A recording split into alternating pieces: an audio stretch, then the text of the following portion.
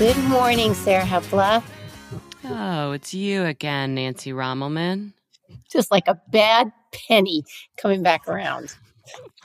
Very cute penny. There might be a little bing or bang during this recording. I'm not doing the actual physical remodeling, but I'm having some remodeling done on this barn of my mother's, and someone is downstairs disassembling an old dresser. So if you hear that, it's all to the good. Bing or bang? Which one are you? I think I'll be a bang. Good. I wanted to be a bing. Perfect. Hello.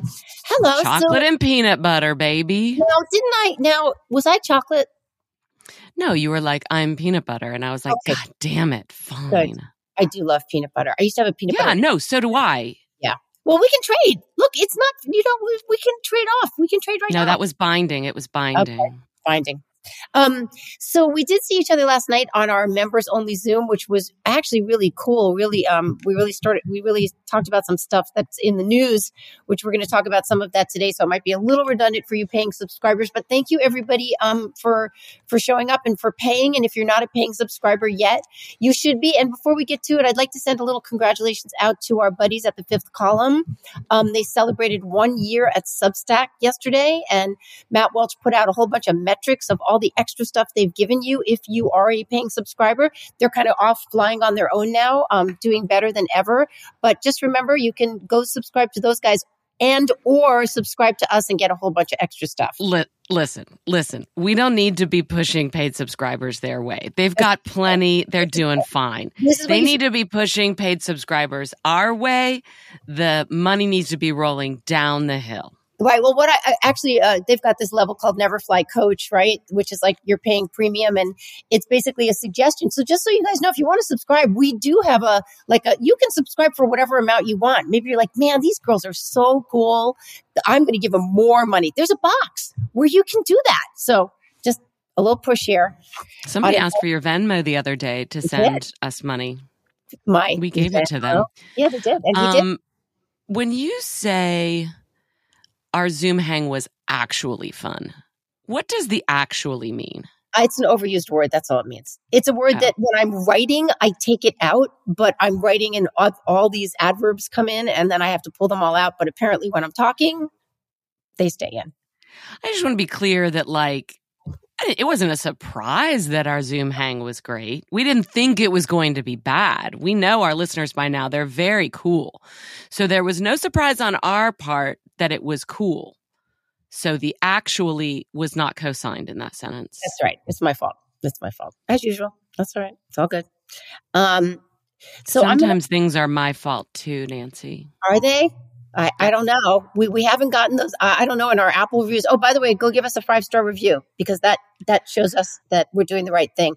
Or give us a 4-star review and talk about how you like me, but Nancy is Fox adjacent and she kind of gets on your nerves. I am bringing down the average. You absolutely know this is true. Any of our negative reviews have been seriously like, boy, that's Sarah Hepla. She's going places. And that Nancy Rommelman is like a spoon sinking the whole enterprise.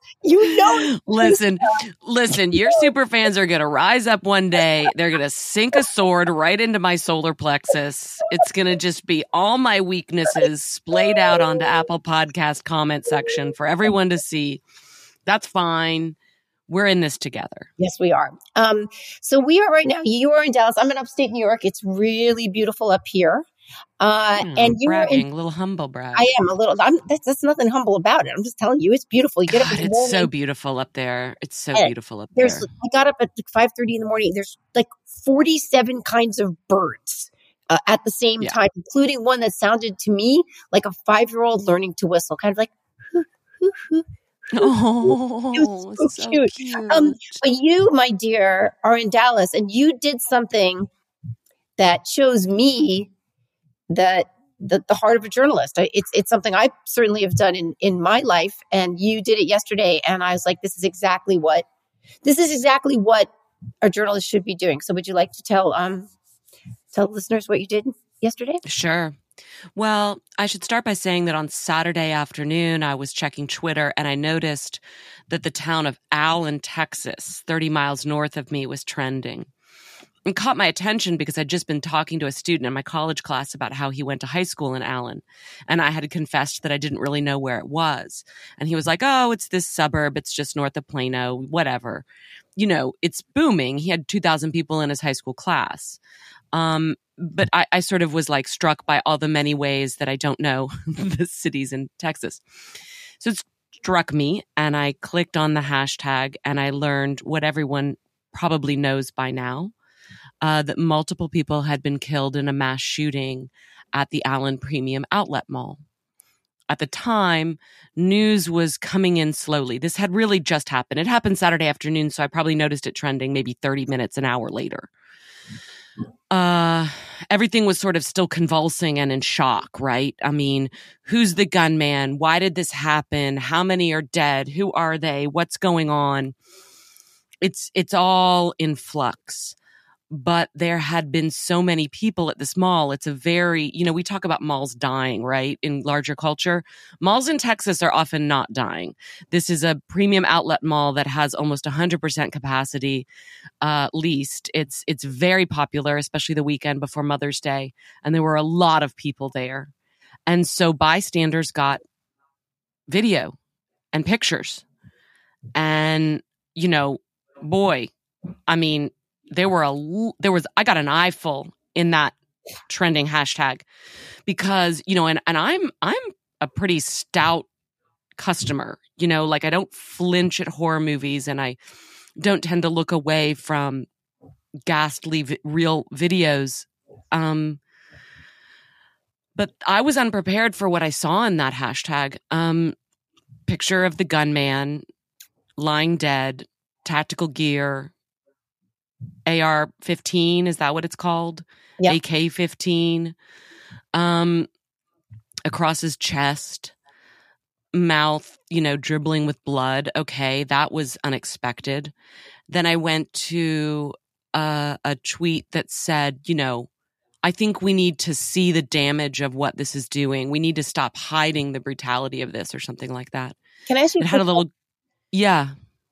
What is the difference emotionally from seeing, let's say, something like this on, The Sopranos, right, and seeing it when you know that it happened in real life, maybe even because it's 30 minutes from you would have some sort of impact? That what is the difference emotionally? Well, it's a very good question, and it's one I've been asking myself because I've been a little bit deep into a Scorsese period. Like I've been rewatching a lot of his movies, including Goodfellas and Casino, and there's just an enormous amount of almost like comic ultraviolence. And I remember my sweet mother, had to leave Goodfellas in the middle of the movie because she was so distressed by some of the scenes of Joe Pesci beating up a guy. Yeah. And she almost felt like she was going to faint. Yeah. And I was like, I love my mother so much, but I was like, Mom, you're such a softie. Like I kind of teased her for it, I mean, lovingly, but it's just like, come on. And,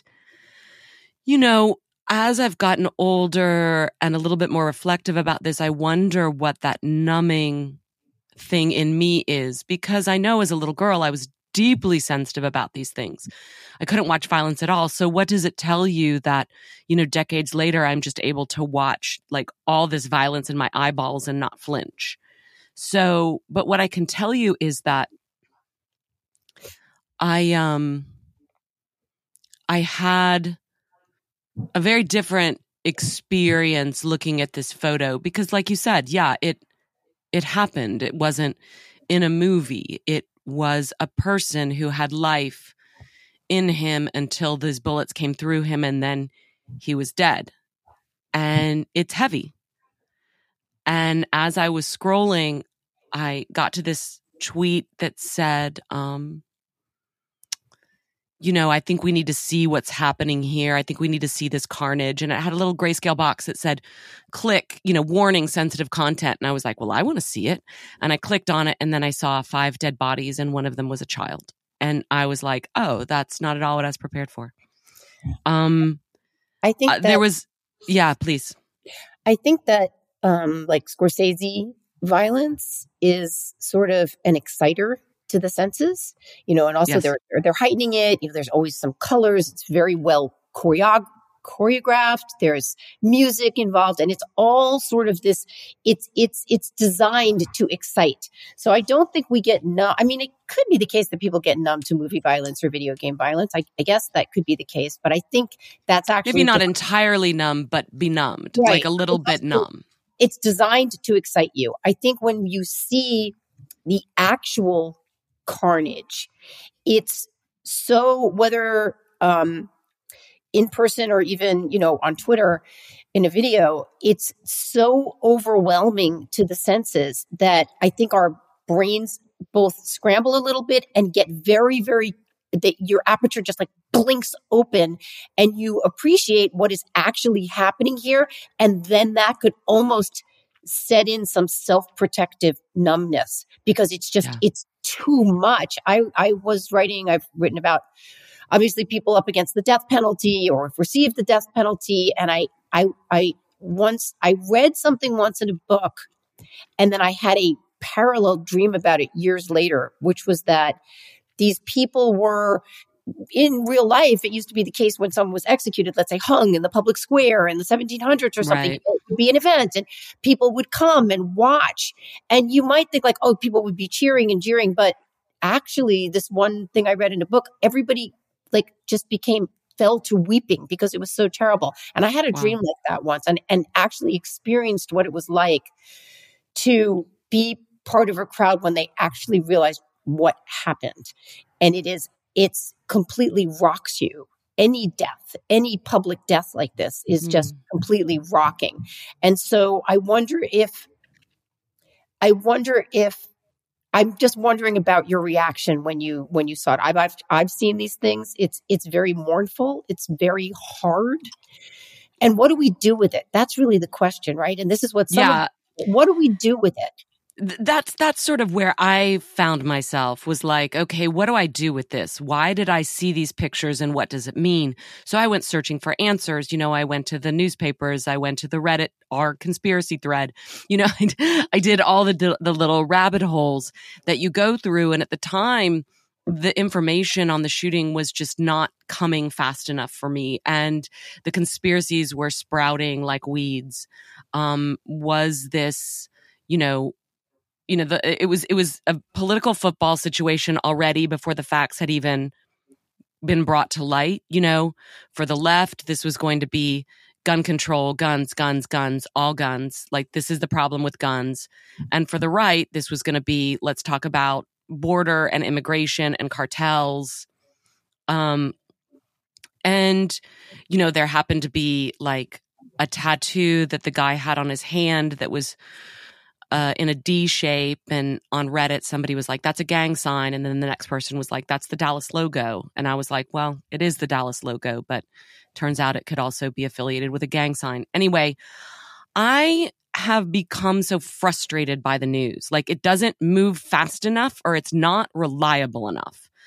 And so the next morning on Sunday, I did what I think any trusty reporter 30 miles south of an incident might do. I drove to the scene. Yep. And I had 90 minutes before I had to meet my mom at yoga.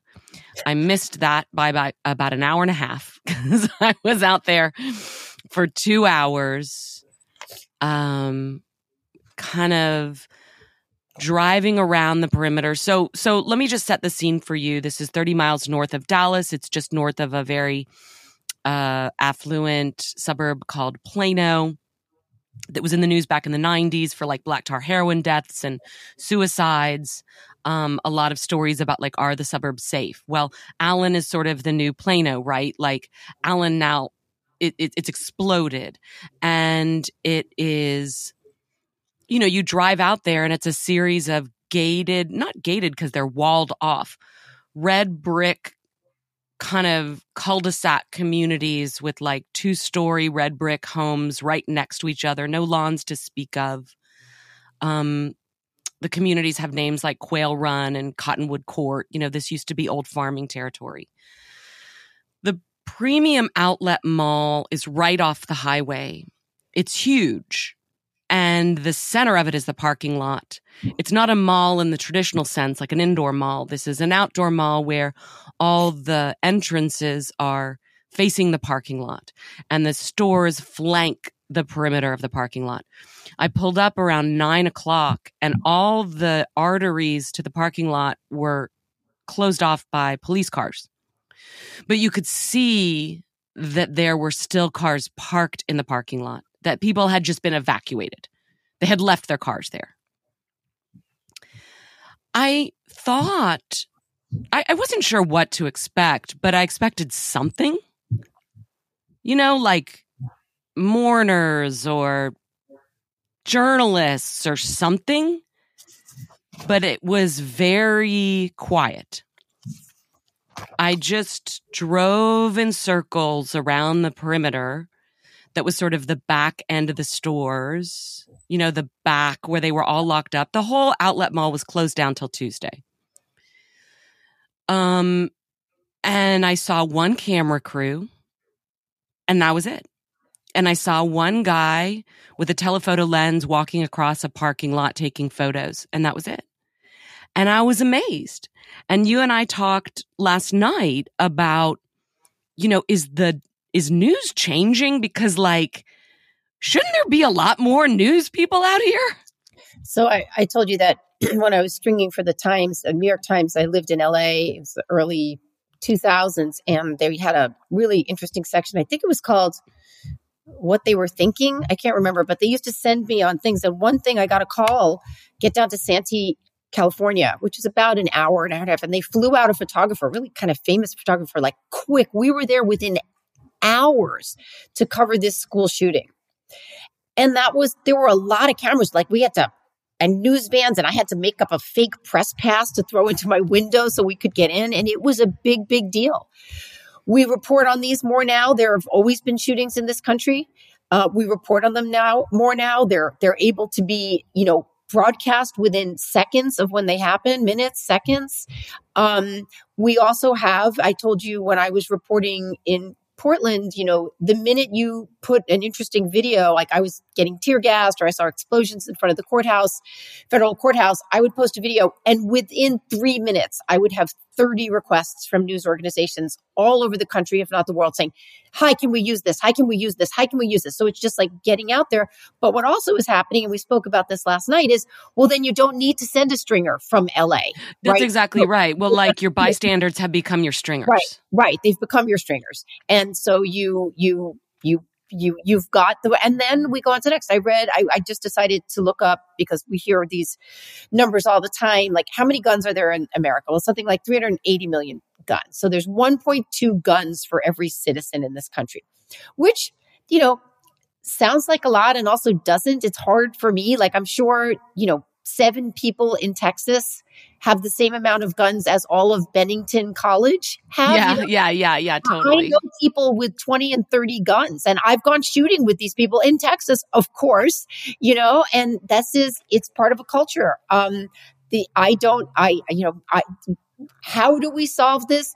Do we solve it when there's one more shooting? They're from my lips to God's ears, but I don't see, sadly, that. Well, I'm going to amend that. I was going to say, sadly, I don't see that yet another shooting is going to move the needle. However, I asked you a question. I said, what do we do with this information? And what we do with this information as journalists or thinkers or whoever you are is everything. Ideas are what move needles. So Sarah Hepola, you, in fact, may be the person that's moving the needle. I mean, for myself, maybe. I don't even know if I'm going to write about this yet. You know, I'm doodling. It was a heavy day, you know, like I didn't talk to that many people, in part because there weren't many people around. There was like a lady smoking outside the Hampton Inn, and I was like, I could go over there and talk to her, but it was just like, she's just having a smoke. Yeah, but that's, it's still an interesting perspective, right? Not enough to me. Not enough to me to interrupt her cigarette. I did talk to a young woman when I went to get a Diet Coke at one of the nearby strip malls. And I went in there and I said, you know, tough day to be working. And she was like, yeah, I was a little scared. And then I could feel her start to retreat, like she wasn't sure she was supposed to be having this conversation with a customer, you know? Yeah. Well, And I was like, yeah, I get it. You know, it was an interesting day. You know, a couple things I want to say. One is that I think the lack of news, first of all, I am sure that there was quite a scene the afternoon before. I would imagine local news and of all stripes was there. This was the morning after. The morning happened to be a Sunday, so there isn't a lot of daily news, local, TV news on Sunday. I also noticed that, when I was driving around that perimeter, there was one bouquet of flowers tilted against a stop sign. And later in the day, I saw that same stop sign and it was filled with flowers. So people had been coming throughout the day to rest flowers and memorial things there. And by the time I left, which was around 10, I left the parking lot around 10 o'clock and I was starting to notice couples wandering up, and I think they were trying to get their cars. They were wandering up to there were cops, and then there were also Texas Rangers there. By that time, the gunman had been identified. He was a 33-year-old man named, I believe, Mauricio Garcia. He lives in Northeast Dallas. We don't know much about his family, except that when the cops went to talk to them, they needed a translator. We know that he moved out and into a motel for a little while before, and there has been some surfacing of social media posts that seem to indicate kind of white supremacy and neo-Nazi sympathies. He also was wearing a patch on his he looked like he worked as a security guard, and he looked like he was dressed in that uniform, but he had what's called an RWDS patch. That stands for Right Wing Death Squad, according to the Washington Post. And it's been seen on the clothing of far-right extremist groups at marches and protests, including the January 6th protest and including members of the Proud Boys. Garcia, I said Garza, didn't I? Did I say Garcia? No, you said Garcia. Okay, Garcia. Garcia had been in the U.S. Army in 2008, but he was removed due to mental health concerns, according to the local news. I don't know where this is going. I don't know if we're going to find out more. They're starting to release the victims' names. We have two so far. One is a security guard that was 20 years old, sweet face, male. Another was a female, 27-year-old engineer from India who lived in McKinney, which is a nearby suburb. We know there was at least one youngster. I saw the picture. And I don't know, like, how long is this going to stay in the news? How long are people going to have a stomach for it? It seems like this just always breaks into the predictable camps of things have to change versus thoughts and prayers. Governor Abbott in Texas has, spoken out about wanting to address mental health stuff, and he's pledging up to $3 billion for mental health concerns over the next few years. But, the issue of gun safety is clearly so, I don't know how important it is in this particular case. Look, if this guy was affiliated with gangs or cartels or whatever sorts of things, and there is cartel violence in suburbs of Dallas. There have been really explosive stories about that. There's no evidence right now that he is, but, I'm not convinced any gun law would stop him. The area was a gun-free zone. Again, I'm not sure how meaningful that stuff is, but we need to do something. It's unclear what it needs to be. I don't know enough about guns to be able to give you the answer. What I notice is most people seem to be exceptionally good at complaining and pretty stumped when they're asked for the answers.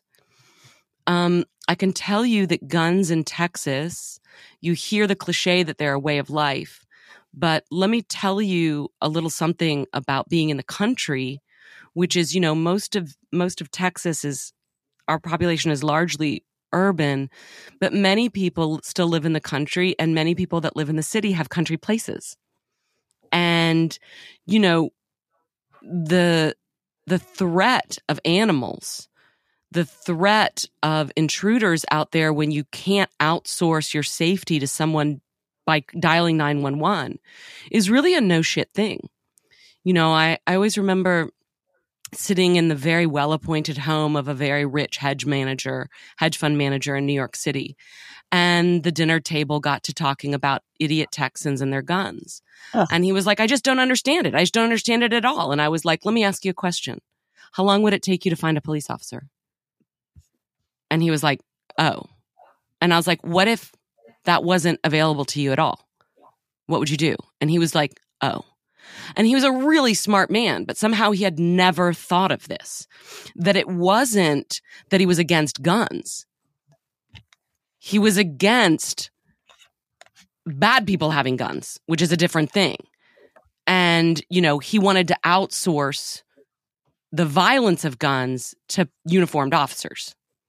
So, you know, it's more complicated. And then, of course, there's all sorts of intractable issues in Texas and other places in the South, especially where it's like the more you clamor for gun control, the bigger the rush on guns.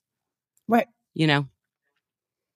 And I liken this to a friend of mine who, when Trump got elected, she got her IUD taken out and replaced, even though it didn't need to be replaced for several years.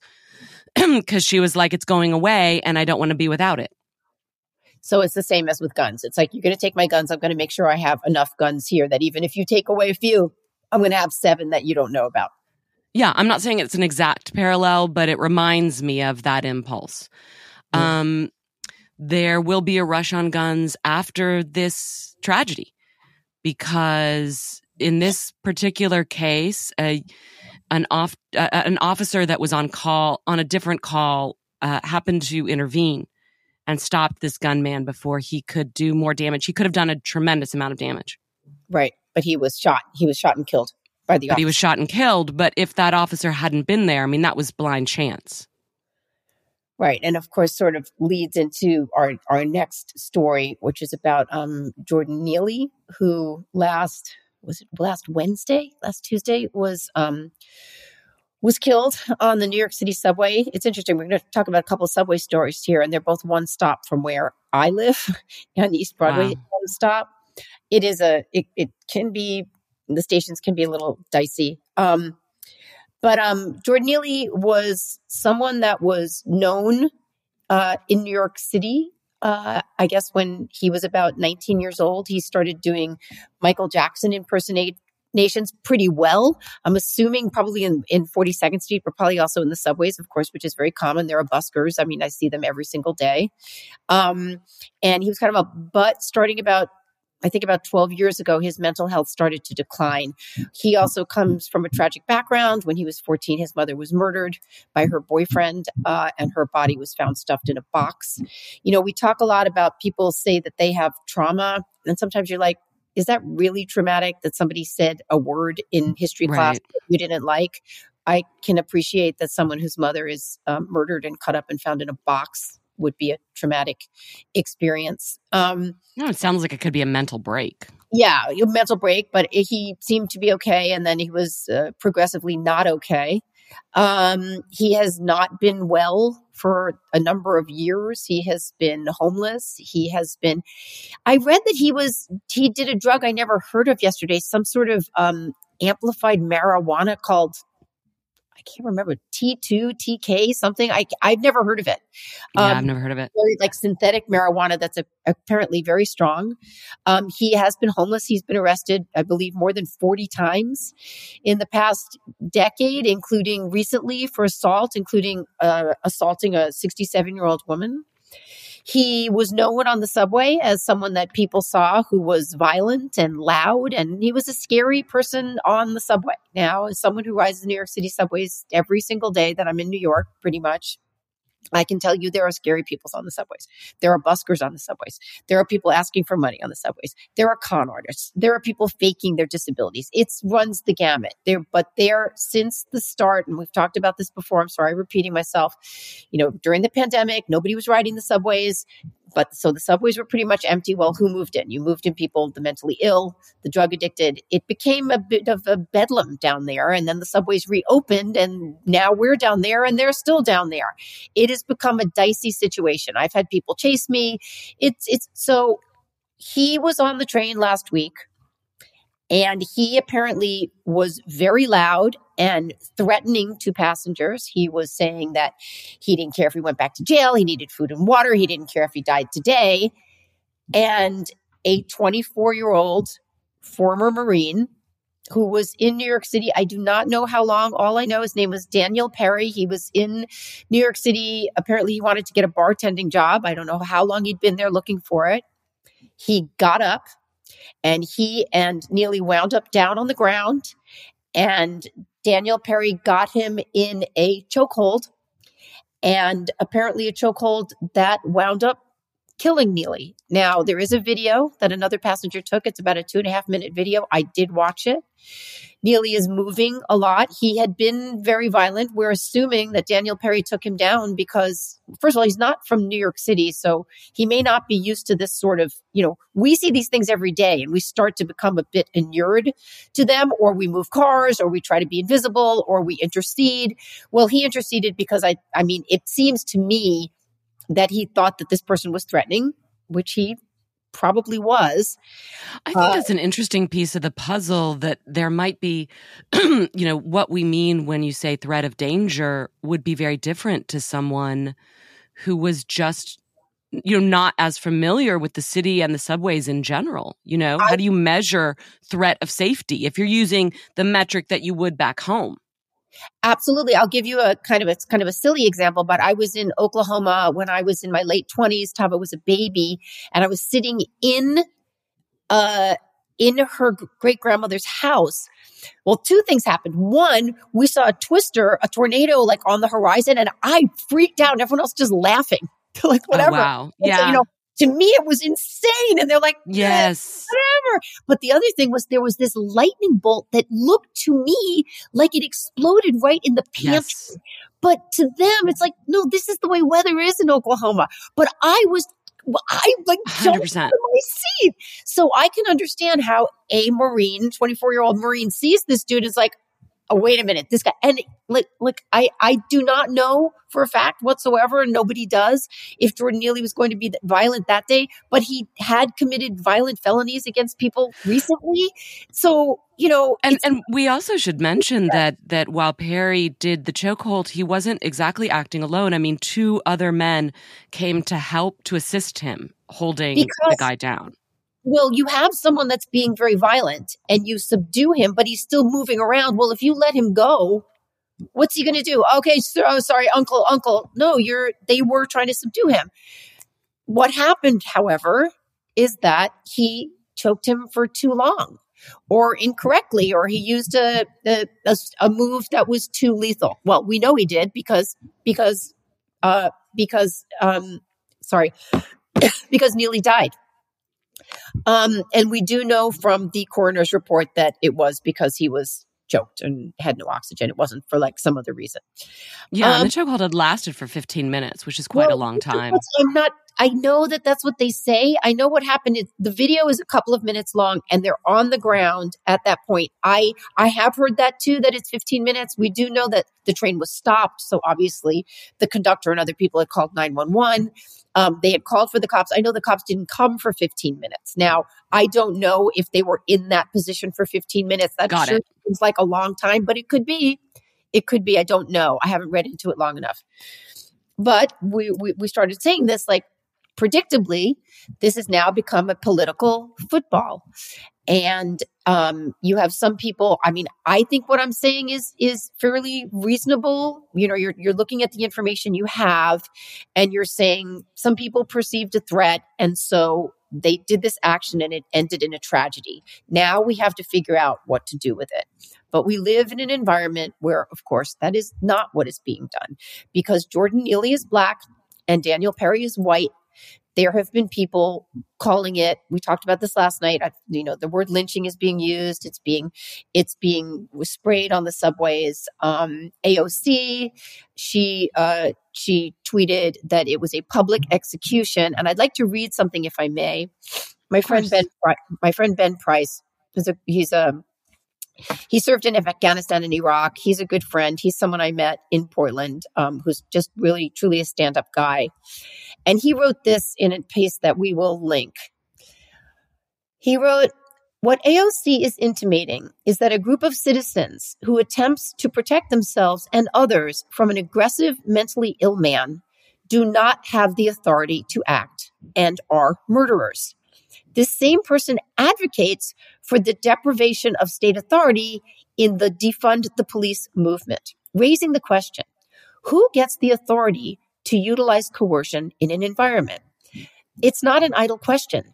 The choices are binary. Individuals using individual judgment or state authorities who have to use some kind of law. There is no third option that will be tolerated. People will move. People like Daniel Perry will react in ways that you would prefer they not. Chaos will give way to order."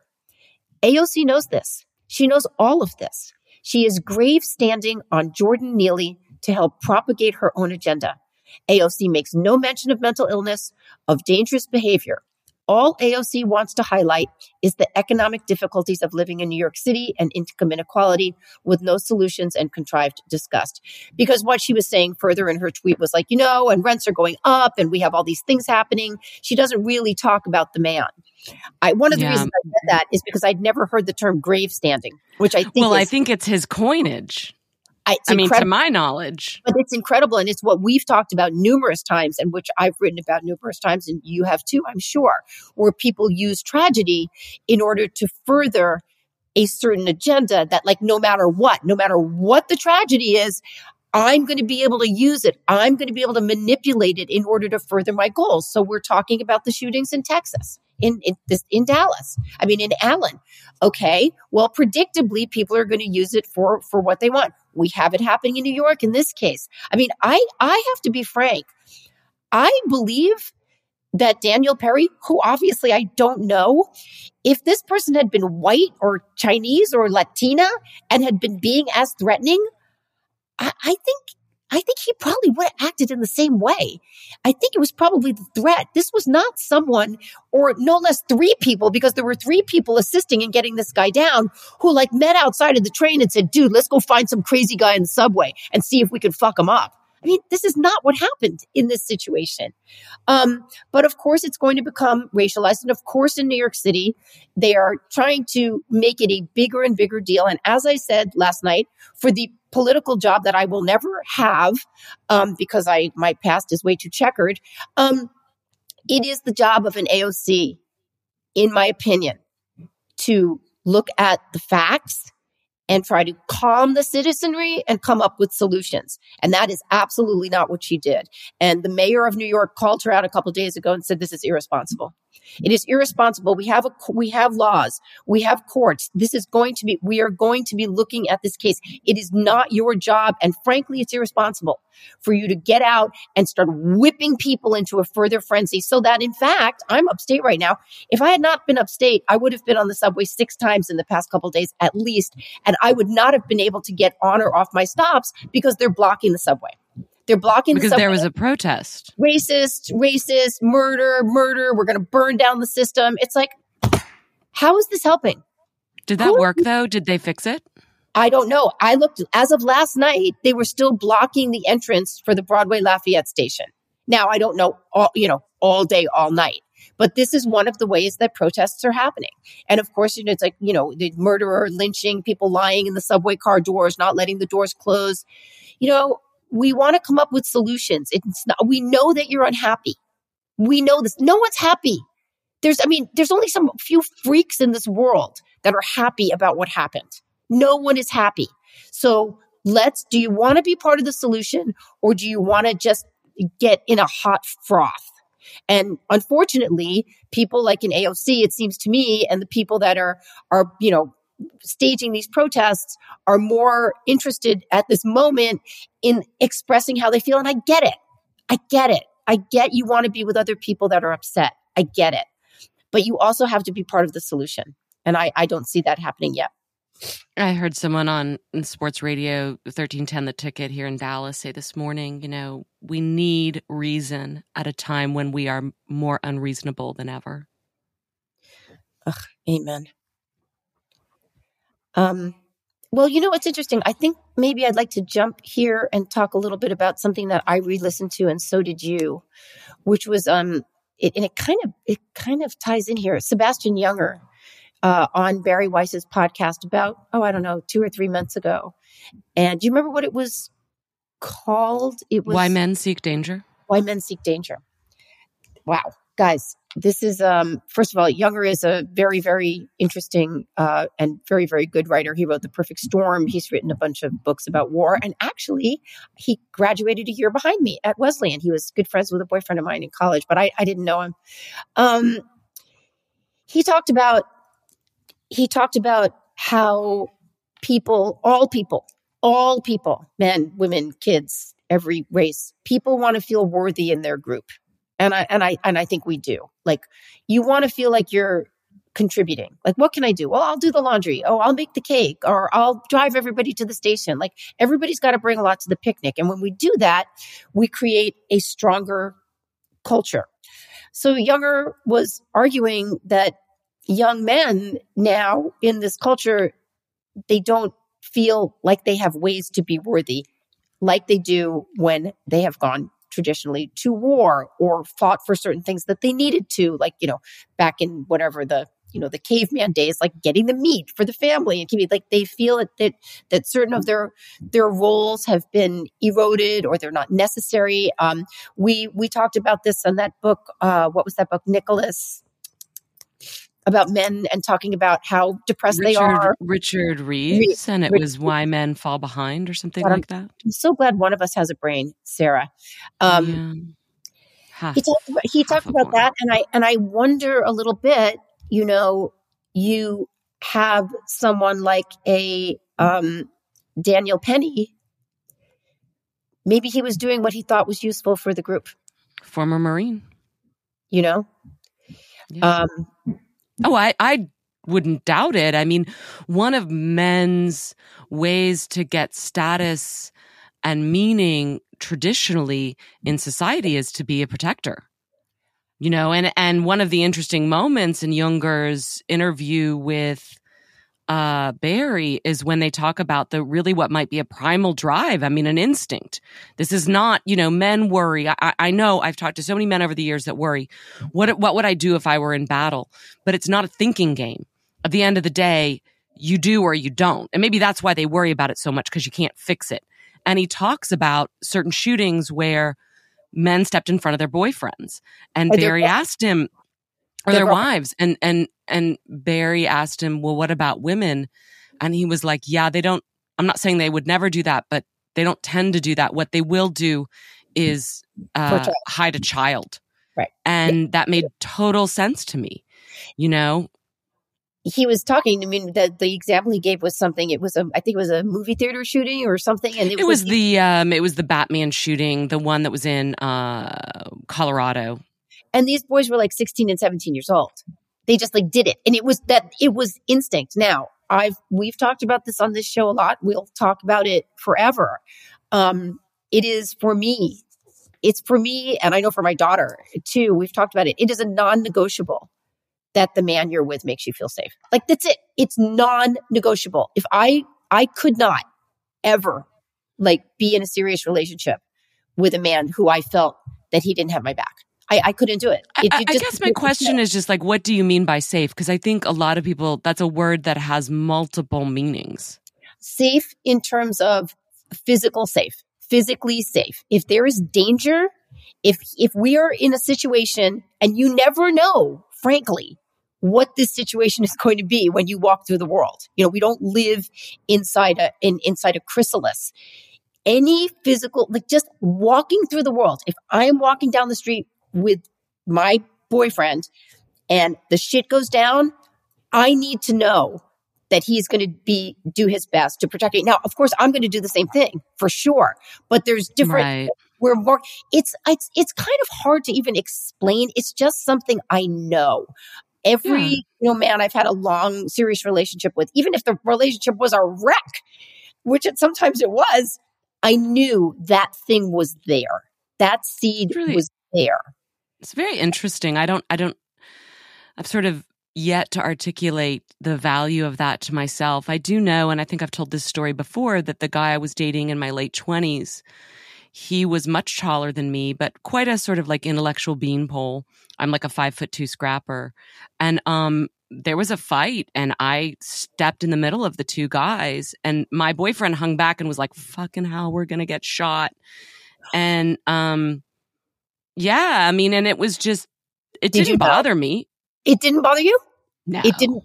Oh, wow. So this is, I think that would probably be a deal breaker for me. I think it just I can understand it. Why? I think it's true for a lot of women. I'm not saying I think that was a good arrangement, and I also don't think I should be stepping in the middle of bar fights. I was drunk, and when I was drunk, I was always fearless. Yeah. And that was a problem with him and me. You know, I would try to get us to skinny dip, and he'd be like, "What's in the ocean?" You know, like I water. Well, he was like, "Where are the sharks?" Oh, Lordy. Yeah, I know. We broke up. It's fine. He's a cool dude. It's fine. Not for me. Lots of people are not for me. But men that I've dated more recently are much more in the protective mold. And it's an interesting negotiation because I'm so accustomed to moving through the world on my own.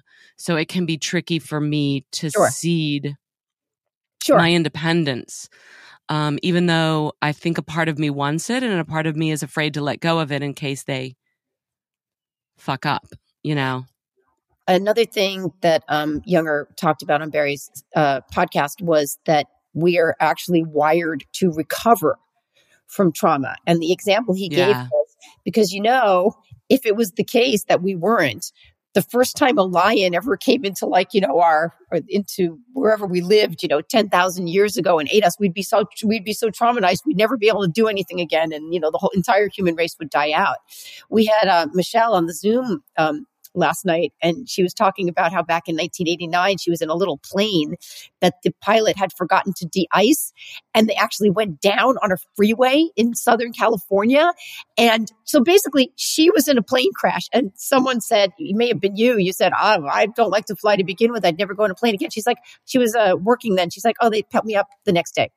They made me go back. I think it was later that day. I think she had to get back in. I mean, it was crazy. One of the things we know about trauma from people like Greg Lukianoff and people that have studied this a little bit more deeply is that our cultural instinct to move people away from whatever has traumatized them is the exact opposite. You need to lean into it. 100%. Now, Younger had a kind of interesting theory about military PTSD, which his was that the PTSD actually came from re-entering society and the isolation of being in a place that kind of was not this tight-knit war community. Now, that's the first time I'd heard that theory. It's very interesting. I have some questions and some skepticism, but I'm very interested in it because it tracks with several other research, a lot of other research I've seen, particularly about addiction. There are very popular theories that addiction is really more a function of cultural isolation, being alone. And then, I remember seeing an amazing Adam Curtis documentary. Do you know that documentarian, Adam Curtis? I think so. Is he British? Yeah, he's British and he does these like freaking phenomenal and like heady, multi-part series. One is called The Century of the Self and another one is like, I don't even know what they're called. Anyway, I heard him on the Red Scare podcast ages ago and I started watching his documentaries and he had this really interesting segment about housewives in the 60s and how they were all being diagnosed, with like nervous disorders and they were getting Valium, And the feminist critique of this was that this was the collateral damage of not having jobs. This is the feminine mystique basically makes this critique that housewives are turning against themselves because they don't have enough to do. They need to be out in the world. They need to lead full lives. And what Adam Curtis is suggesting here is that it might be a little more complicated than that, that actually the first generation of post-war housewives were the first women to kind of live on their own in these isolated suburbs. They weren't around their villages and communities.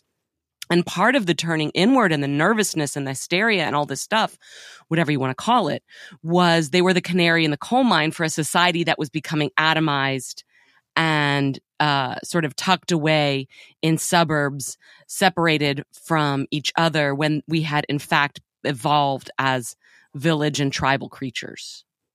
I mean, I definitely think that if you don't, you have a problem, and then people say, well, let's fix this problem with a pill or giving you less to do. Like there's less. I am of the mind that you should give people more to do. Yes, you should. You don't want to but he also had a very good, I was going to say something that's going to sound really snotty, but I won't say that. Another example that Younger gave was, you asked for happiness levels of people that are like, billionaire corporate lawyers who have everything. And then people that are like pro bono doing stuff. Who's happier? Pro bono people, because you're working harder. I mean, I don't know. Maybe you're it's not that you're working harder. It's that you have meaning and purpose in what you do. I think that's the central thing. And, the problem with using money as a marker is that you can always make more of it. And what you buy doesn't tend to move the needle in terms of your own happiness, because the consumer society basically just says, oh, you got an iPhone? Well, here's another iPhone. Oh, you got a car? Here's a better car. And it's this escalating, staircase of affluence that never ends. And that's how you end up Michael Jackson with a fucking chimpanzee at Neverland Ranch, because you can buy anything except you can't buy your childhood back. So you're going to put all the money that you can in order to try to do that. I also think, and this is the snotty thing I was going to say, it's like... Ooh, good. I was hoping it was going to come out. So we've heard about Ozempic, right? Ozempic is that weight loss thing. You get a shot and you're going to, it's going to help you lose weight. Okay, fine. You have reached an objective. But here's my counter thing, and I'm only using myself because I'm being super snotty. I've been doing this Barre3 exercise now for 3.5 weeks. And I've also been like watching what I've been eating. I haven't been drinking very much. And all of these things are interesting when you do it. It's like, wow, I'm learning a little something new about food that I didn't know. Oh, I'm joining this class. I did this class. I've actually met a few people. I talked to one woman about crocheting. Oh, also there's like this team challenge. Guess what? My team won this week because I was a person that took 6 classes and other people did too. And now it's going to we're going to get a $150 gift certificate, which is kind of cool. And I haven't been drinking. I'm doing other things. It's like I have, and my body's changing. Okay, so I could have taken a shot of Ozempic. I could have done that, and I could have paid $950 for it or whatever it is, and had some results. But I wouldn't have the effort that I put into it. And effort equals reward, right? So I don't know why I started. The opportunity to learn your own bodies, to learn the limits of your strength, and actually push beyond them is actually a really wonderful experience. I grew up really hating athletics, partly because of my shape. I mean, I'm 5'2" and I'm curvy, and I just didn't it wasn't a good fit for athletics, at least the kind of athletics that they had at my school, which tended to be sort of boy sports like softball or volleyball or basketball. I had a body for gymnastics and all that kind of stuff. Okay. Well, I kind of developed an allergy to sports, but when I got sober and I started to become more engaged in things like hiking and walking, and I also have really loved barre, not these days, but I'll get back.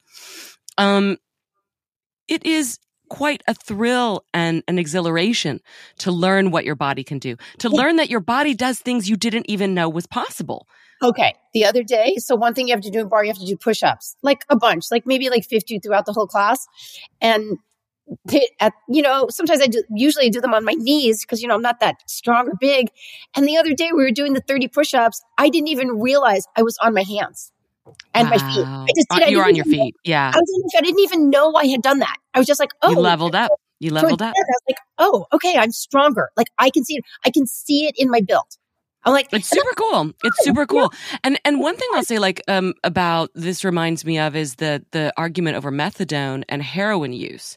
You know, there's a very similar argument here, which is that methadone and other various we've gotten really good at kind of knocking an addict out, and you know, when he wakes up, he comes out of some tunnel, you know, drug-free, didn't go through withdrawal, none of the stuff. But the problem with that often is that if you don't go through the harrowing withdrawal, you aren't so incentivized not to go back, if that makes sense. Of course. You're just going to take it again. Of course. Just take the thing again. Whereas, like, when I was going through, I wouldn't say withdrawal, but like the first year of recovery for me from drinking was so fucking bad that I was like, I will never go through this again. And that is incredible insurance. I mean, it's, you know, I'm almost 13 years now. And it's like, I don't ever want to brag about that, but like I haven't had, you know, real test of, oh my God, I want to drink. You know, it's like, yeah, I do other stupid shit and I smoke and all sorts of stuff, but like I don't ever want to go through that year again. And not to mention things like Junger's point is that war, you know, ironically knits you together. The thing that we consider to be the most destructive force is actually a uniting force, particularly among men. He has a lot more to say about that in terms of how men bond, how the young male mind works. But he said there's no other species that will die for a same-sex colleague. Like, you will go and do this. Then, you know, and you know, he talks about it. Yeah, and it's a beautiful brotherhood. Yeah. Or sisterhood. Yeah. And, you know, the one thing but it also does stuff for people back home. Because when there is war, that's when you know what peace feels like. Right. Well, he talked about that in Sarajevo, like it was better. People were sorry. In like, I guess in Sarajevo, he spoke to some people and people were like, yeah, it was better. Things were better when there was a war, which sounds bizarre, but it's because you're pulling together. You do that in tragedy. You do. It can be. Together. Yeah. I mean, it can be. I'm also reminded of how go America people were in the years after World War II, because like people were home and like, that's true. You know, your kid wasn't going to die anymore and like in a war. And, you know, the contrast of war versus peacetime is something that's very blurry to us, because there have been wars in our lifetime, but most of the people we know didn't fight them. And, you know, I grew up in a period of extreme peace. I mean, the 90s, we were just coaxing into the end of history. I mean, it was like, maybe the wars are gone, you know? And then of course 9/11 happened and it's like, never mind. But, you know, we are a softer species that is prone towards complaint, disapproval, disappointment. I mean, this isn't a modern affliction. It happens to be amplified by modern luxuries. And, you know, gosh, yeah, we keep making everything more convenient when we should probably make everything harder. Make it harder. Make it harder. Yeah, no shortcuts. No shortcuts. We're going to make you walk a mile to get this podcast. That's right. No, we're going to make you pay for it. That's it. Yeah, we need no more free rides. That's it. No, we've been giving way too much of our podcast away, by the way. You know what? I think we're going to cut it. Right now is when we're going to cut it. It's 58.26. That's it. That's a lot of free. You got a big free action. But this is the last time, Mr. Ms. Othersers, whatever, whoever you are. We're not doing it again. Nope. You're going to have to work harder. And you know what? You're going to love it more. That's right. As my friend would say it. Take it and like it. Okay. Hello, Smoke 'em if you got 'em listeners. If you are hearing this, that means you have just listened to the free portion of our, biweekly episodes with Sarah Hepola. Sarah Hepola, who's just so busy right now, she could not record this little interim moment for you. We're happy to have you here as a free subscriber. If you'd like the entire episodes, please go over to smoke'empodcast.substack.com and sign up and subscribe. Then you will get the full episodes every week, plus some special things we drop for you on the weekends and our first Sunday Zooms. Again, to get the full fig, that is smoke'empodcast.substack.com. Thanks.